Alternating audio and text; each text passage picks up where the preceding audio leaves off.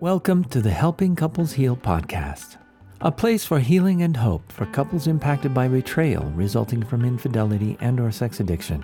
Your hosts are Marnie Breeker and Dwayne Osterland, licensed marriage and family therapists, certified sex addiction therapists, and founders of respective treatment centers in Long Beach, Los Angeles, and San Diego, California. Marnie and Dwayne co-created Helping Couples Heal, a comprehensive program for couples recovering from betrayal trauma, including an in-person 2-day workshop, an online aftercare program, and this podcast series is the first component of the program. Thank you for listening. Marnie and Dwayne are committed to helping you recover from the devastating impact of betrayal trauma and are honored to support you wherever you may be in your healing. If you've lost hope, you've come to the right place. Now, take a slow, deep breath, and let's begin with the Helping Couples Heal podcast. Hello, everyone, and welcome back to the Helping Couples Heal podcast. This is Marnie Breeker, and I'm here with Dwayne Osterland. And today we have brought back a guest who was on our podcast a couple of months ago, Dr. Omar Minwalla. And for those of you who listened to that podcast when Dr. Minwalla was with us, he shared a lot of really helpful information about his model. And he also shared with us a diagram that we have posted on our website. So if you are at home or at an office or a place where you have a computer and you'd like to actually look at the diagram as he's speaking today, that might be very helpful. So you can access that at the Helping Couples Heal website. And Dwayne, do you know specifically how they find it on the website? Yeah, go to the episode and there'll be a link to download it, a button that they can push, and they can just download the diagram. It's called the iceberg diagram. Right. Okay. So when we were doing that podcast, we could have gone forever. I remember it was really difficult to wrap up, and there were so many important and key concepts that we talked about, and we were not able to really focus on any one in particular because of the amount of information we had and the limitations in time. And so we had thought it would be really helpful to have Dr. Minwalla come back and kind of zero in on some really important information that we think will be helpful. So Dr. Minwalla, if you would like to maybe just introduce yourself again for those people who might not know you, and then jump in. Well, thanks for having me, both of you. And I'm really excited, actually, to be able to talk about some of this stuff. And I think it's important information. So thanks for having me on here. Last time, we talked about just this umbrella concept of compulsive, abusive, sexual relational disorders. And I think the thing that I honed in on was that this is a two-part problem. There's sexual behavior that's problematic, and then there's an integrity disorder and an abuse problem. Abuse problem meaning psychological, emotional, relational abuse and patterns of harm. And in the traditional treatment models, whether it's for compulsive sexual behavior, or if someone's using a sex addiction model, those models are usually focused on viewing the problem as a one-part problem, the out-of-control sexuality or the compulsive sexuality or the sexual behavior part. What my model proposes is that we really look at it as a two-part problem again. And that other part is the part that I'd like to focus on, what we're calling the integrity abuse disorder part. And maybe one thing to start off the conversation is that, we're not often talking about physical abuse. And in our society, if it's not bruises and physical abuse, then the word abuse becomes difficult to even apply when it's emotional or psychological or relational abuse. So when I use the word abuse, I'm not typically talking about physical violence. I'm usually talking about patterns, chronic patterns of psychological harm, emotional harm, and relational harm. And Omar, I have a question right off the bat. What comes to mind is, how do you handle or deal with the resistance or initial defensiveness that somebody listening might have right away in just hearing the word abuse? I have found one thing that's really helpful is to make things clear and logical and go into teaching mode and break things down a little bit. So exactly what I just did now is what I might do in the beginning of a conversation with a patient or a student or anyone I'm talking about these issues with. Which is just slowing down and naming, hey, there's more types of abuse out there than just physical harm. And there's more ways to harm a human being than just physically. And that the emotional body and our psyches and our relationships and our attachments can be wounded too. And we can have serious symptoms from those wounds. So just talking about that, expanding the definition of abuse beyond just physical violences and bruises and that kind of thing is part of helping somebody understand what the term means. And so you do need to slow down and sometimes point those things out because those assumptions are strong. And before you can move forward with the discussion, everybody sort of needs to at least understand that there's more than physical harm that exists. Absolutely. So I don't know if that answered your question, but I'm curious, because I know you do intensives where you'll have addicts come and they will be exposed to your model. And I'm curious what kind of response you get, at least initially, from the men who come to your programs. I think earlier in my development, there was less sophistication in how I was bringing it up. I think I was more uncomfortable with the term myself. And so I think that comes across. And there was more arguments or resistance or intellectualizing and debating. What I've learned and what's worked for me is really creating an environment where the patient feels safe and respected first and foremost, and really trusts that you are on their side, so to speak. And in that environment, if you slow down and break concepts down into digestible concepts that are easily understood and you make things logical and you build upon those, I've found that most of my patients are very apt and able to start metabolizing this information and make sense of it. And there's much less resistance now in my practice. Thank you. So one thing I thought might be helpful is now that we've kind of done that basic foundational discussion on physical abuse and that there are things such as psychological and emotional and relational abuse patterns, let's maybe just name some of them, because that sounds harsh for people when they hear that, yes. Psychological, emotional, and relational abuse. And that needs to be, I think, more clearly defined and illustrated for people before they can easily understand why those terms might apply. So some of the common things that we see with these disorders and that will show up in our practices are, for example, the very common ones are chronic patterns of lying by omission, a form of psychological manipulation, which is called gaslighting, which is intentionally manipulating your partner's reality. There's often patterns of denial and avoiding responsibility of the truth. There's often patterns of blaming the partner or the relationship.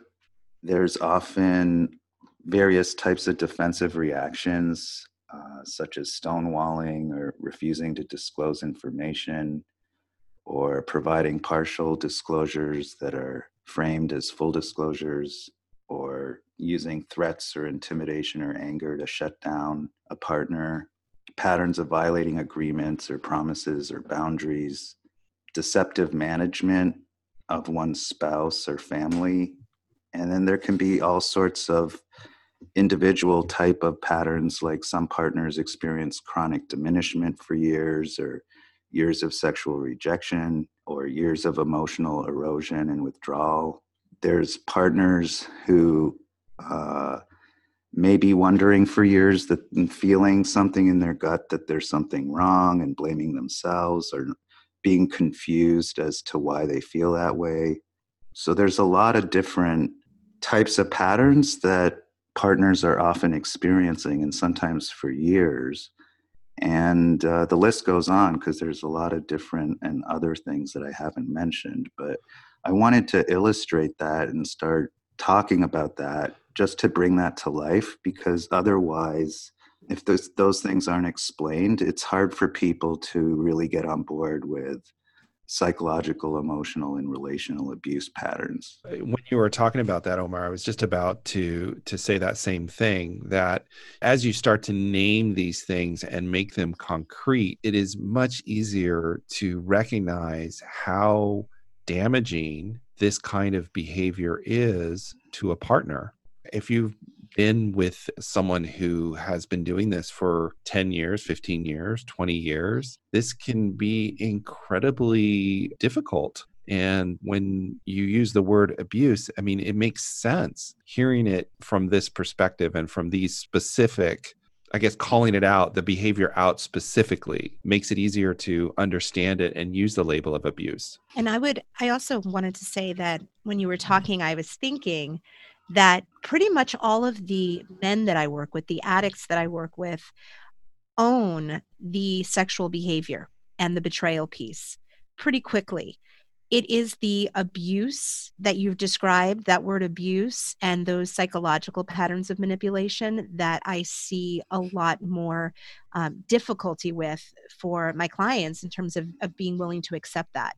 It's much harder for them to sit with the manipulation and the psychological abuse than it is for them to sit with the actual, problematic sexual behavior. Yeah, and I think both of you are articulating something very real, which is it needs to be spelled out.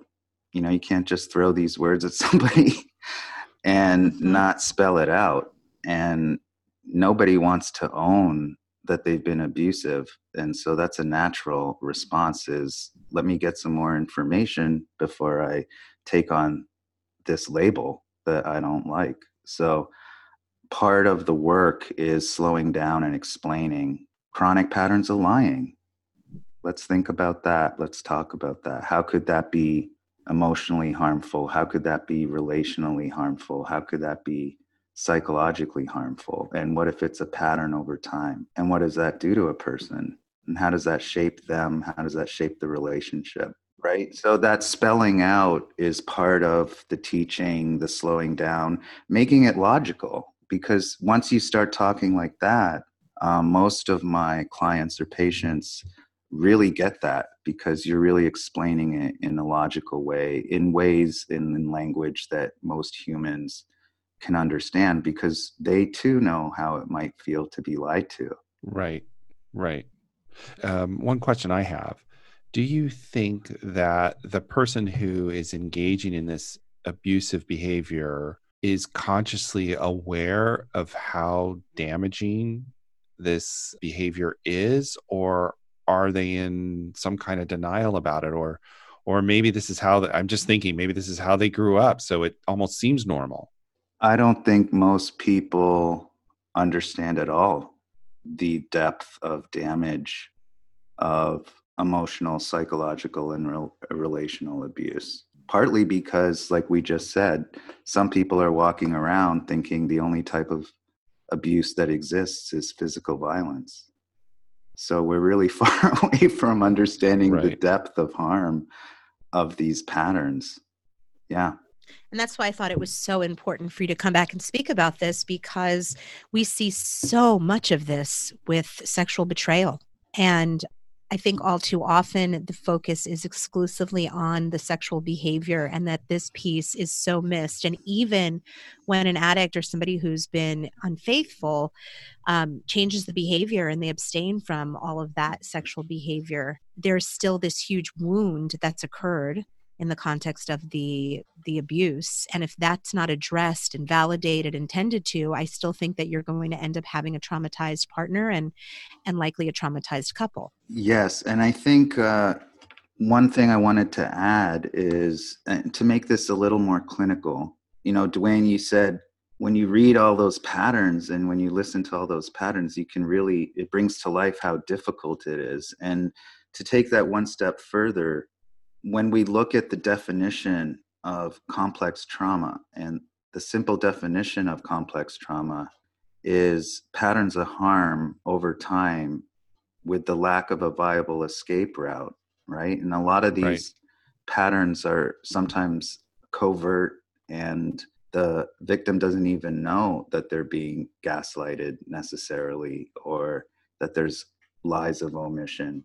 And so those chronic patterns of harm over time actually create symptoms, and those symptoms are symptoms of complex trauma. So what happens to a relationship or a partner who's experiencing these patterns over time is she's being shaped, and that shaping already has a name. It's called complex trauma. So these patterns of abuse cause complex trauma symptoms, which is basically the slow shaping of a relationship and of the victim. So that just puts it into clinical language that we already have. You know, those aren't Right. recreated concepts. Those are concepts that we already have. And I just wanted to connect this list that I read and the kind of patterns we're talking about. Those patterns are abuse patterns that cause complex trauma shaping in the victim. And so that's the science of this kind of harm.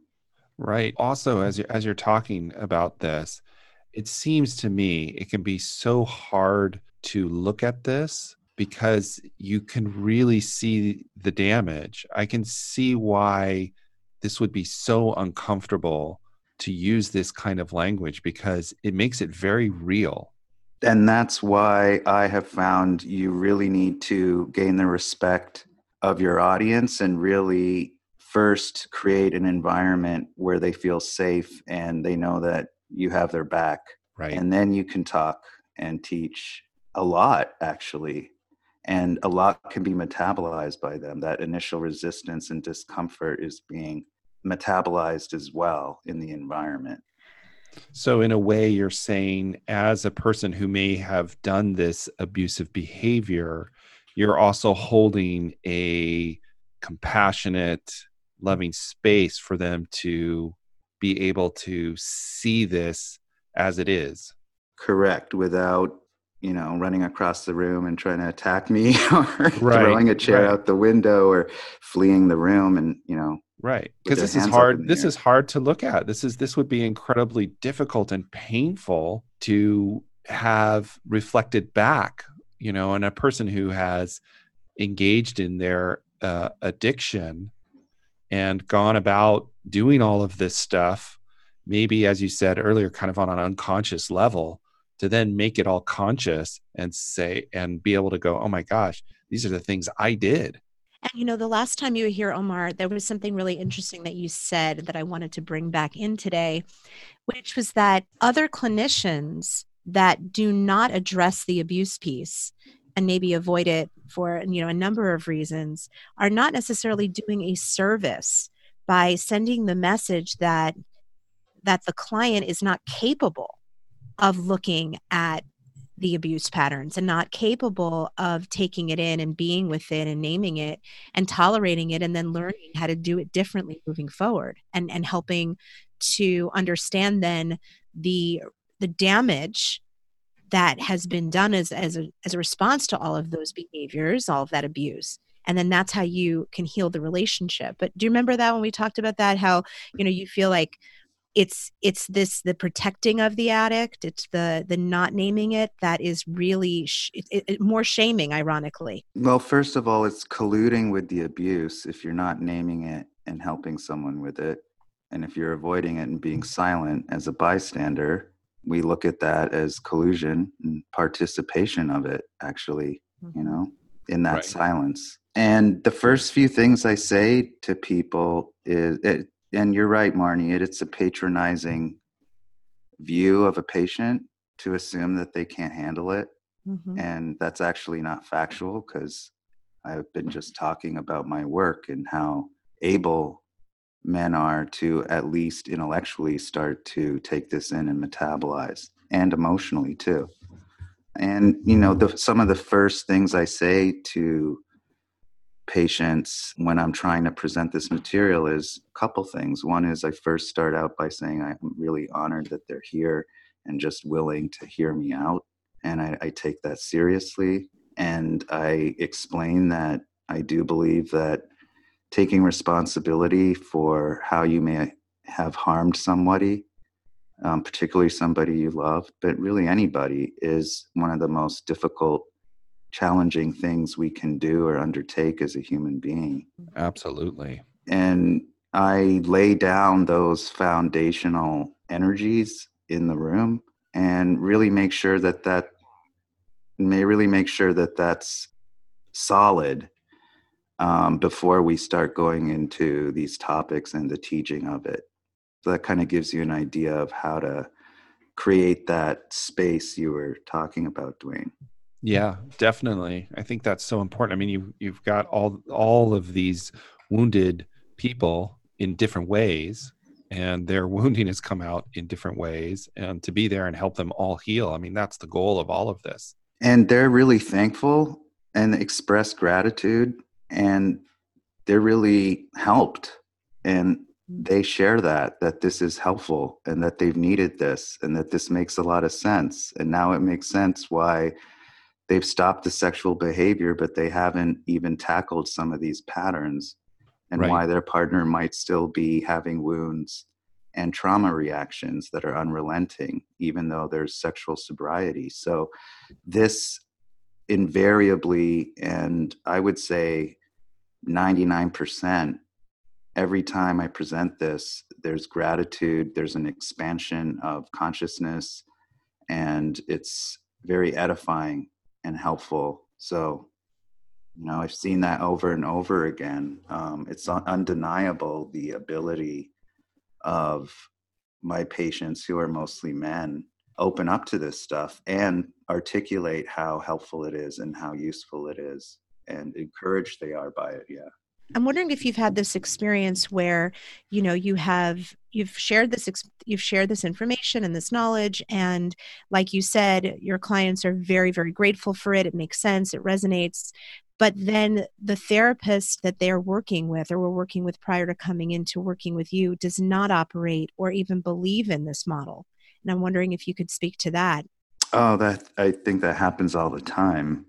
It's because what I'm talking about is something that most therapists have yet to discover, right? I think we've talked in previous podcasts, and part of the work you guys are doing is focusing on the symptoms and the victims, right? That's what the trauma model is. That's what we're talking about when we talk about partner trauma, betrayal trauma.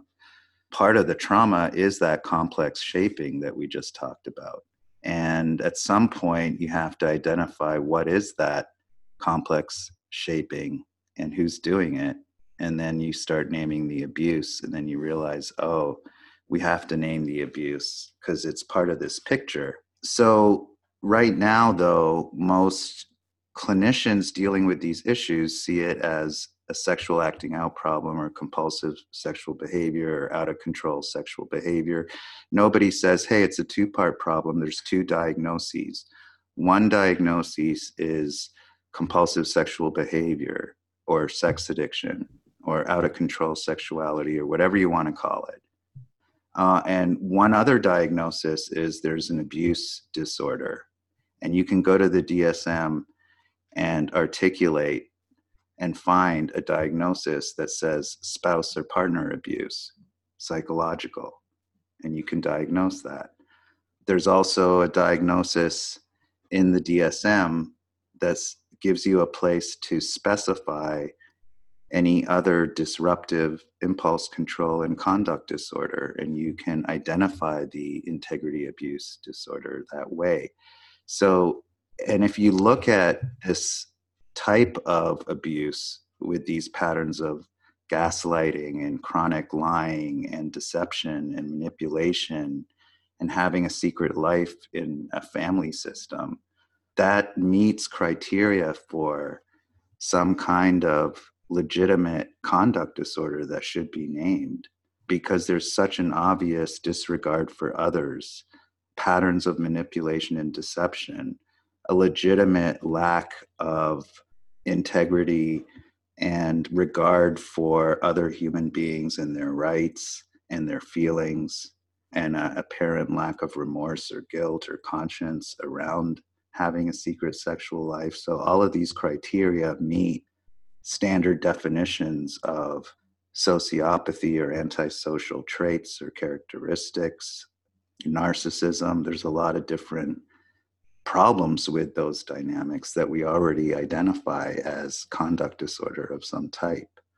So what I keep reinforcing is, we got to get out of the idea of just looking at compulsive sexual behavior or sex addiction as just a sexual problem. It's actually a whole other thing as well, often, which is it's an abuse disorder. There's a conduct pathology there. Which I think, again, and I do think from my experience with partners, over and over and over again, I see that piece is more painful, more destructive, and more traumatic than the dealing with the sexual behavior. Because nobody wants to be betrayed. Obviously, it's going to be a traumatic, awful experience. But I do think that people have a lot of capacity for getting past that and the forgiveness. What I see partners struggling with the most is the empathy and the validation and the recognition of all of those chronic patterns of lying and deception and manipulation that accompanied the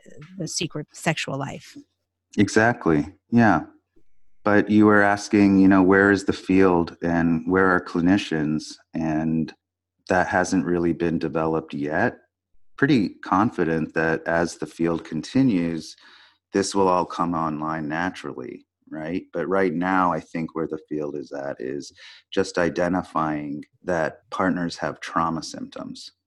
And I think it's important to recognize and to be honest about the fact that it can be confusing to clients who are exposed to this model, whether it's through you, Omar, or coming to see me or Dwayne or come to one of our workshops. And to be exposed to it, to understand it, to have it resonate on some level, and then to go back to one's own therapist and be on a different page. And I think it's a much bigger topic, and we don't have a lot of time to talk about that here, but I do want to acknowledge that because I think that is causing some problems for the partners that and addicts that are hearing this and are exposed to it. Yeah, if there was more acknowledgement of these patterns of abuse in treatment, that would help everybody, because of course victims need help and the abusers need help.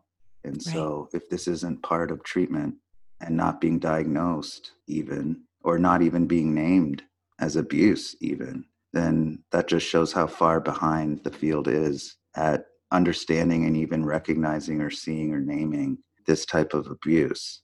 And we do have programs, clinical intervention for physical abusers, right? There's batterers programs. There are sexual offenders. We have treatment, clinical treatment intervention called sex offending treatment, right? Sex offender treatment programs.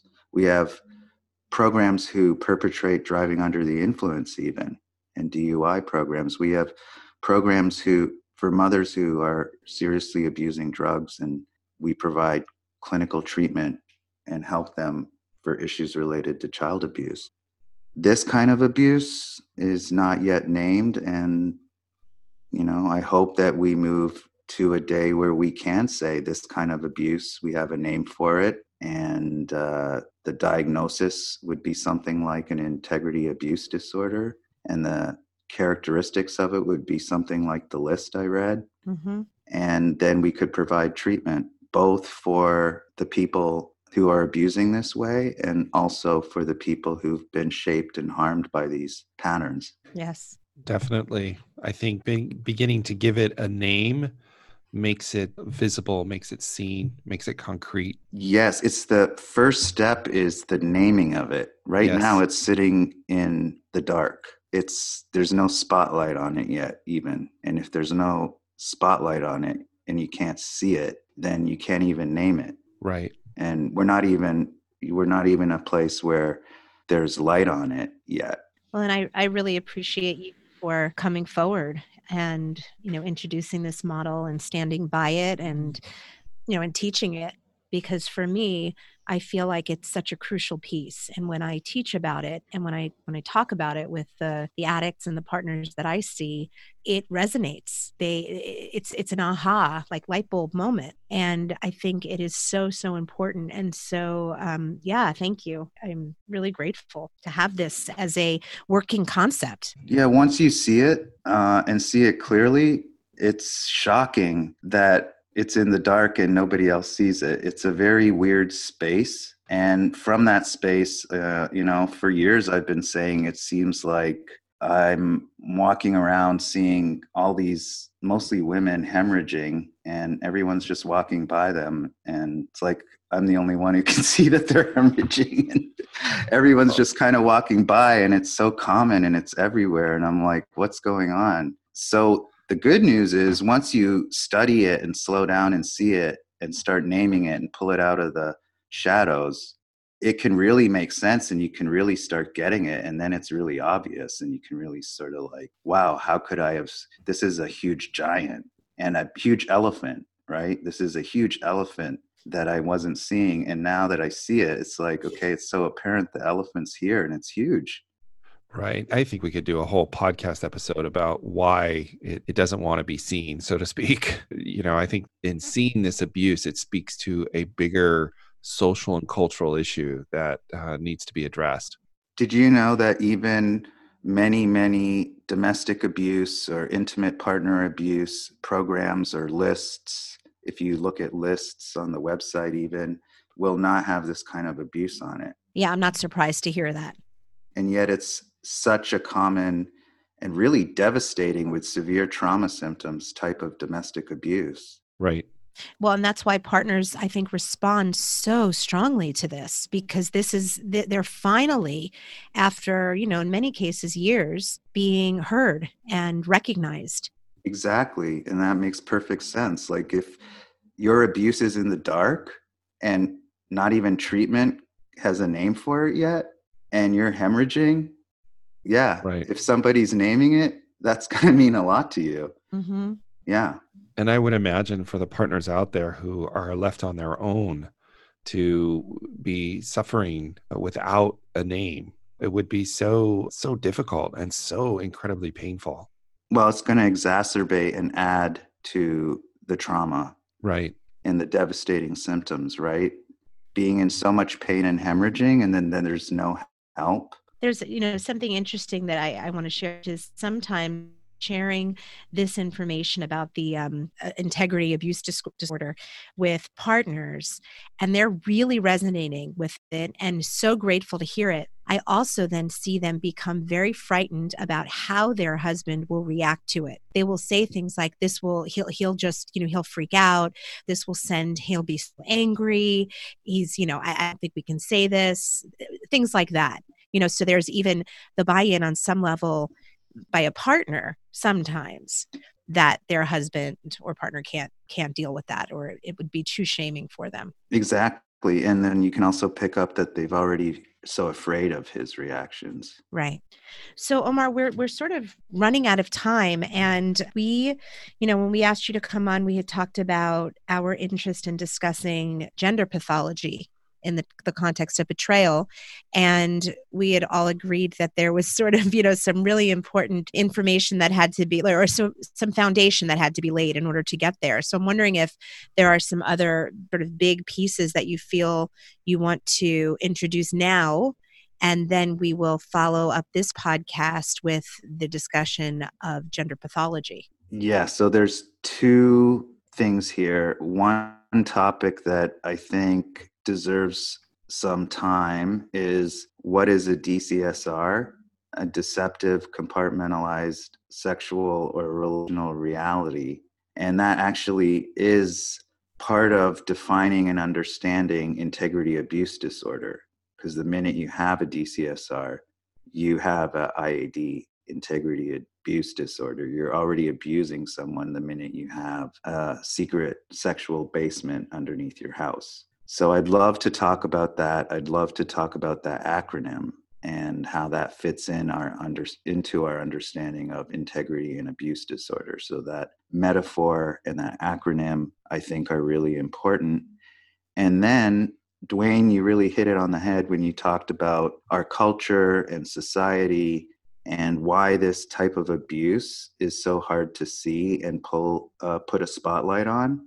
There's actually a huge discussion around gender and masculinity that explains some of that and why there's a reason for that blind spot. There's a reason why it's so hard to name that particular type of abuse, even as we're naming all sorts of other types of abuse. So that would be also the tie-in to the gender pathology, Marnie. And I think that too would be a great topic for us to discuss. Absolutely. All right. Well, thanks for having me on. And it's a honor to be with you guys and share this with your clients and patients and audience. It sounds like we're going to have a few more episodes with you, Omar, to be able to talk about this in more detail. And I really appreciate you coming on and sharing your wisdom about this and talking about it and bringing it to the light. Yeah, and being, in my opinion, brave, because again, it's, this field is still evolving and there's still a lot of controversy. And I feel like at times it seems like there's different camps out there. And I truly appreciate you speaking with such you're very direct, you're very candid, and you speak your truth unapologetically. And it's something that I really admire. And I thank you. You're welcome. All right. Thanks, Omar. Thank you. We'll talk soon. Thank you for listening to the Helping Couples Heal podcast, where your healing is the number one priority. If you'd like additional resources about betrayal trauma or to learn more about the workshop, please visit helpingcouplesheal.com. If you're finding the podcast helpful, please support Dwayne and Marnie in continuing to reach others impacted by betrayal trauma. If you are finding the podcast helpful, please support Marnie and Dwayne in continuing to reach others impacted by betrayal trauma by leaving a review on iTunes and sharing this podcast with someone you care about.